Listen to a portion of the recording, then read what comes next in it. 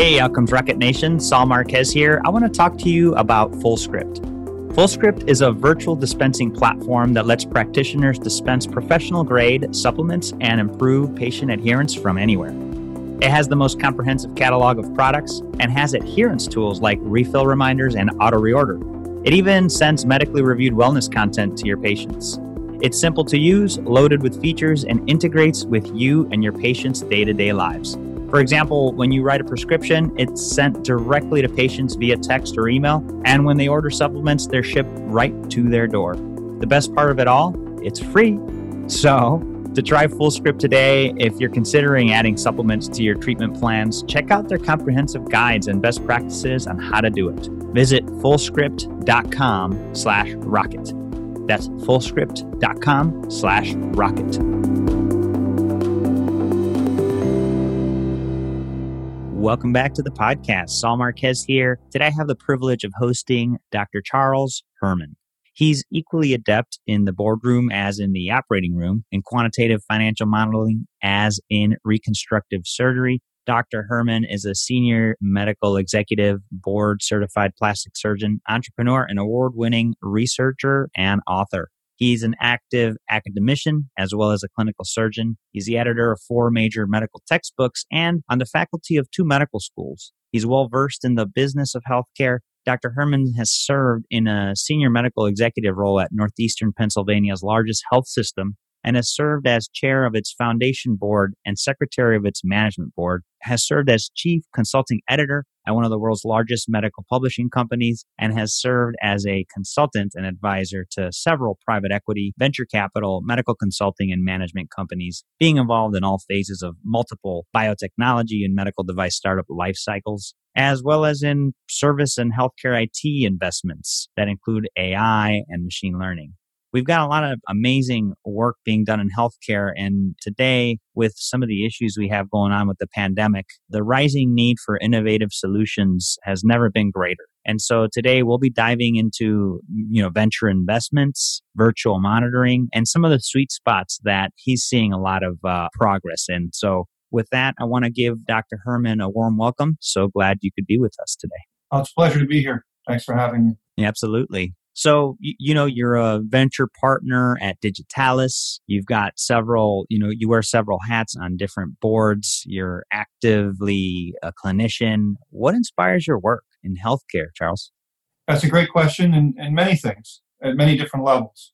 I went into medicine to become a doctor to touch patients' lives. And what I've found in the last 15 to 20 years is it's been incredibly rewarding to touch individual patients' lives by being a surgeon. It's also rewarding in new and different ways to touch patient lives by being an executive in the health system, where now, instead of touching one patient at a time, we can help hundreds to thousands to tens of thousands of patients at a time by helping with quality initiatives, by building new business lines, by interacting with the community and bridging the gap between the health system and the community that it serves. And most recently, what's inspired me to get involved in venture capital, and what inspired me to go back a few years ago and get my MBA, was the realization that the way of touching millions of patients' lives is to be actively involved in the venture space and be actively involved in the next generation of technologies and services that are going to improve the quality of life of patients, not only in the local community that I serve, but in larger geographies nationwide and internationally.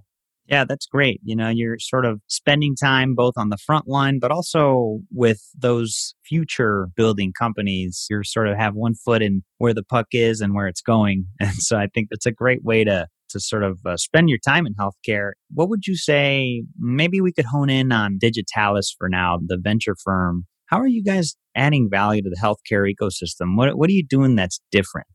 So Digitalis is a great company. It focuses on several different areas in the healthcare ecosystem, in particular, how to leverage digital health, improving patients' lives, and solving complex problems through leveraging new digital technologies. I'll give you an example that we can pivot to a little bit as a case in point. Is that one of the companies in our portfolio is called Somatics. Mm-hmm. And Somatics has its only of its kind artificial intelligence algorithms that can monitor patients remotely purely through the gestures of a wearable on their wrist. We can tell purely from wrist movement with our algorithms whether the patient is smoking, how much they're drinking, and whether they're at a risk for dehydration, how much they've been sleeping and have robust sleep analytics, how much activity they've done during the day, and whether that's different than the baseline that they've demonstrated over the past several days to weeks, whether they fell down or at a risk for falling, how many cigarettes they've smoked. And we can do this with incredible sensitivity and specificity purely through a wearable with no other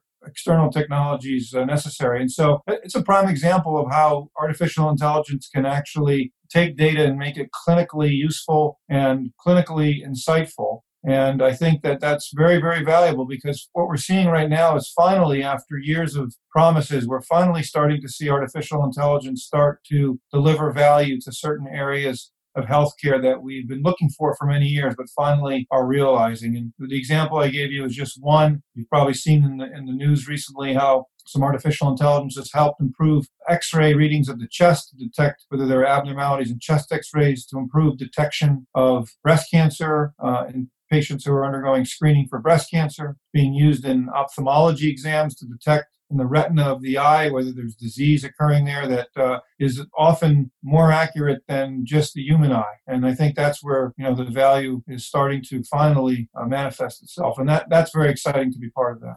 Yeah, no, I definitely agree. Finally putting things into action around the AI and all those stuff that, at one point we're just kind of in a hype cycle. We're starting to see more use of it practically, somatics being an example of it. So are they mapping kinetic movement to certain activities?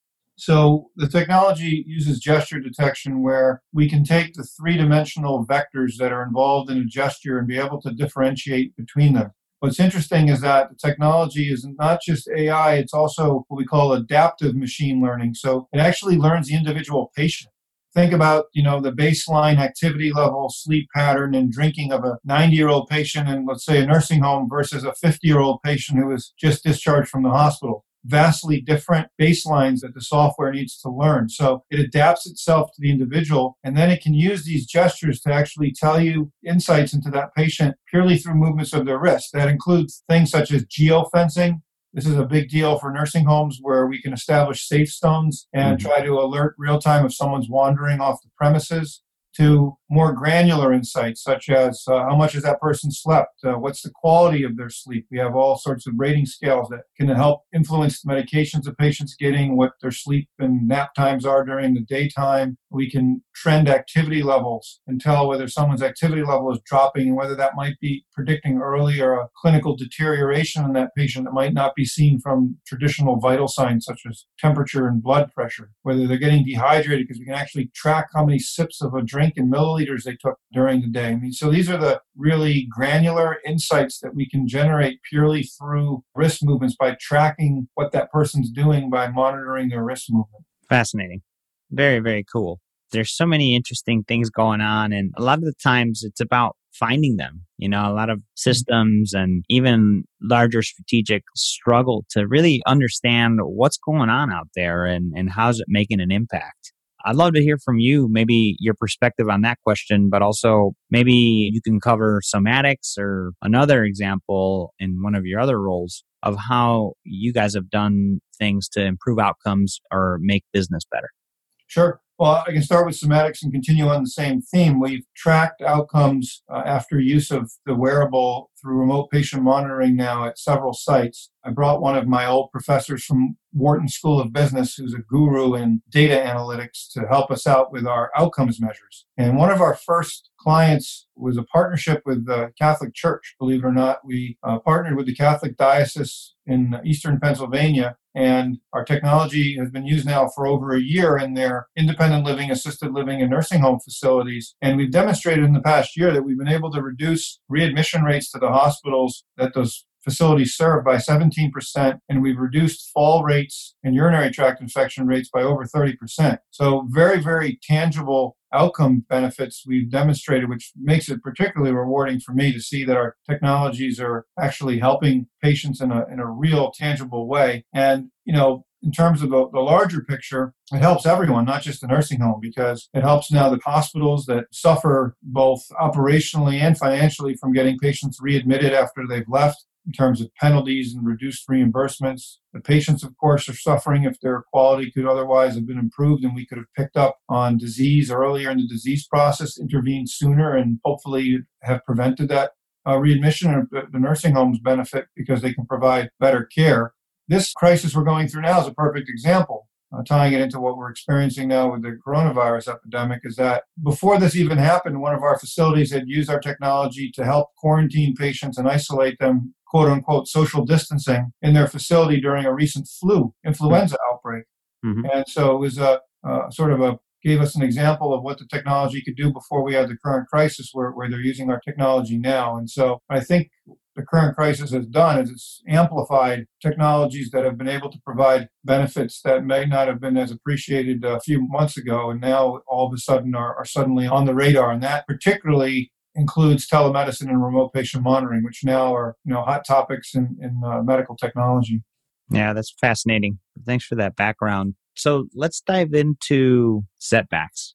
I feel like we learn more from those setbacks, Dr. Herman, than maybe even some of the wins we've had. Can you share one in particular that stands out as one that you learned a ton from and because of now are so much stronger and know more about what you're doing? Of course. Well, I think, whenever you're bringing something new into the market and it's potentially a game-changing technology that hasn't been tried or used before, there are going to be setbacks. And so I became involved with Somatics about a year and a half ago when the company was about to go to market, because it was at that time primarily a technology company. And so we anticipated multiple setbacks when we actually were entering the market, because it's one thing to try something in simulation in a math lab or in a closed controlled environment. It's another thing when you actually take a technology and you implement it in a real setting on real patients. And so the first several months of going to market with the company were overcoming those hurdles of operational issues, making sure our algorithms were accurate. And I think we overcame what otherwise could have set back companies, significantly by anticipating them and by putting in key performance metrics that allowed us to very quickly and objectively gauge the performance of our product. How were our algorithms performing? What was their sensitivity and specificity? Why were they working or not working? And being critical about them and not being resistant to feedback, but paying attention to the product and the experience it was delivering. And so very, very quickly, we updated our algorithms. We improved the technology. We improved the user interface. We kept measuring outcomes constantly to make sure that we were improving the technology and the product. I think the key take home from that is to make sure that you can try to front load that into the process as much as possible. There are certain things we didn't anticipate, perhaps, that later on we learned that we should have built in. But I think because we had a strong key performance indicators in place before we started, we were able to track our experience and overcome setbacks whenever you take a new product to the market that you're going to face and make the product better at the end of the day. Yeah, that's great. I mean, putting those KPIs together is just critical. And it's hard to do, right? Because what KPIs do you choose and how do you know they're the right ones? Absolutely. Well, I think for me, why I feel like I bring a lot of value to the investors that I work with, as well as the startups and growth companies that I work with, is that I've worn a lot of hats, as you said at the beginning of the podcast, and I can really tell and have insight into where something may or may not be able to provide clinical benefit. And in healthcare, that's the holy grail. Right. There are a lot of great technologies out there, but unless you can move the needle on making patients' lives better in some way, the other outcomes are not as relevant. And so the outcomes that are most important is how are you improving a patient's life? How are you improving their health outcomes? And how are you measuring it? And so coming up with those measurement tools at the beginning is absolutely critical to measuring that outcome. And as you said, without them, you really don't know what benefit you're providing. Love that. No, that's fantastic. What would you say you're most excited about today? I'm excited about a lot of things that I've become involved in terms of the next generation of medical technologies and breakthroughs that are going to change the future. And that's really what I spend a lot of my time doing now, is trying to look for companies and sourcing, evaluate companies through due diligence that may have those technologies that are going to be the game changer for tomorrow. And I think that I've gravitated toward the digital health space because artificial intelligence machine learning now is starting to move the needle. We're starting to see unique applications of it that are actually demonstrating clear benefits to patients. We've seen it particularly in artificial intelligence that pertains to image recognition, because a computer can often very quickly and more effectively detect patterns, trends in images than the human eye can. And obviously, incredible speed and quantity that's just not humanly possible. And that's why we're seeing some of the breakthroughs like in remote monitoring where gesture detection, we're picking up signals from each individual patient and analyzing about 500,000 data points per person per day. And so just imagine trying to manually look at gestures like that. It just wouldn't be humanly possible, but the computer can process that amount of information. But it's also the technology around it. It's the fact that, the bandwidth on the internet and Wi-Fi and Bluetooth is much greater than it was in recent past, which is allowing this.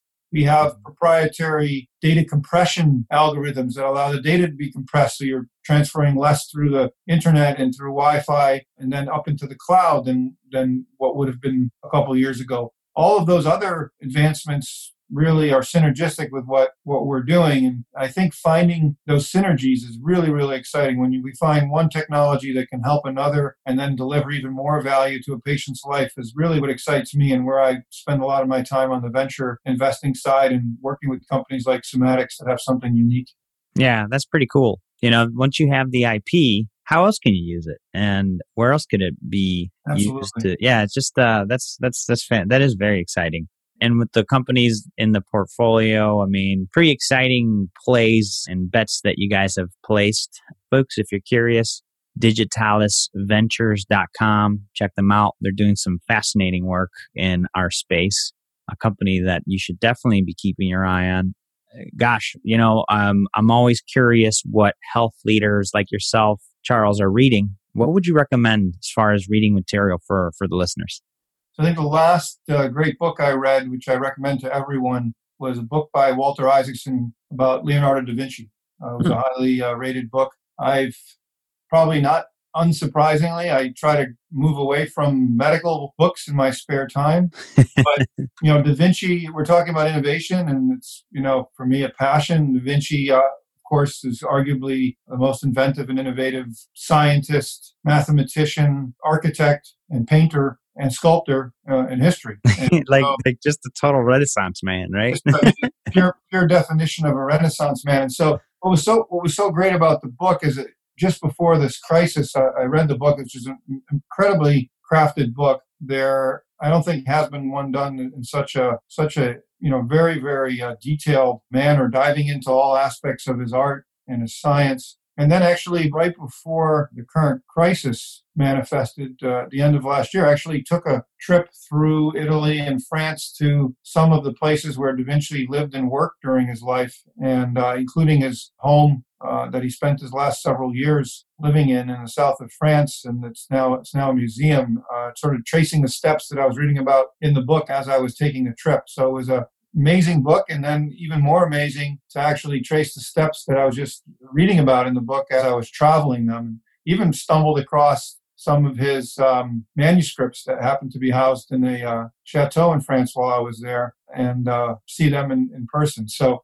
recommend that book really, really highly. Certainly very stimulating and one of the most innovative minds in the history of mankind. So if we all have a little bit extra time on our hands now, it's a good way to put it to use.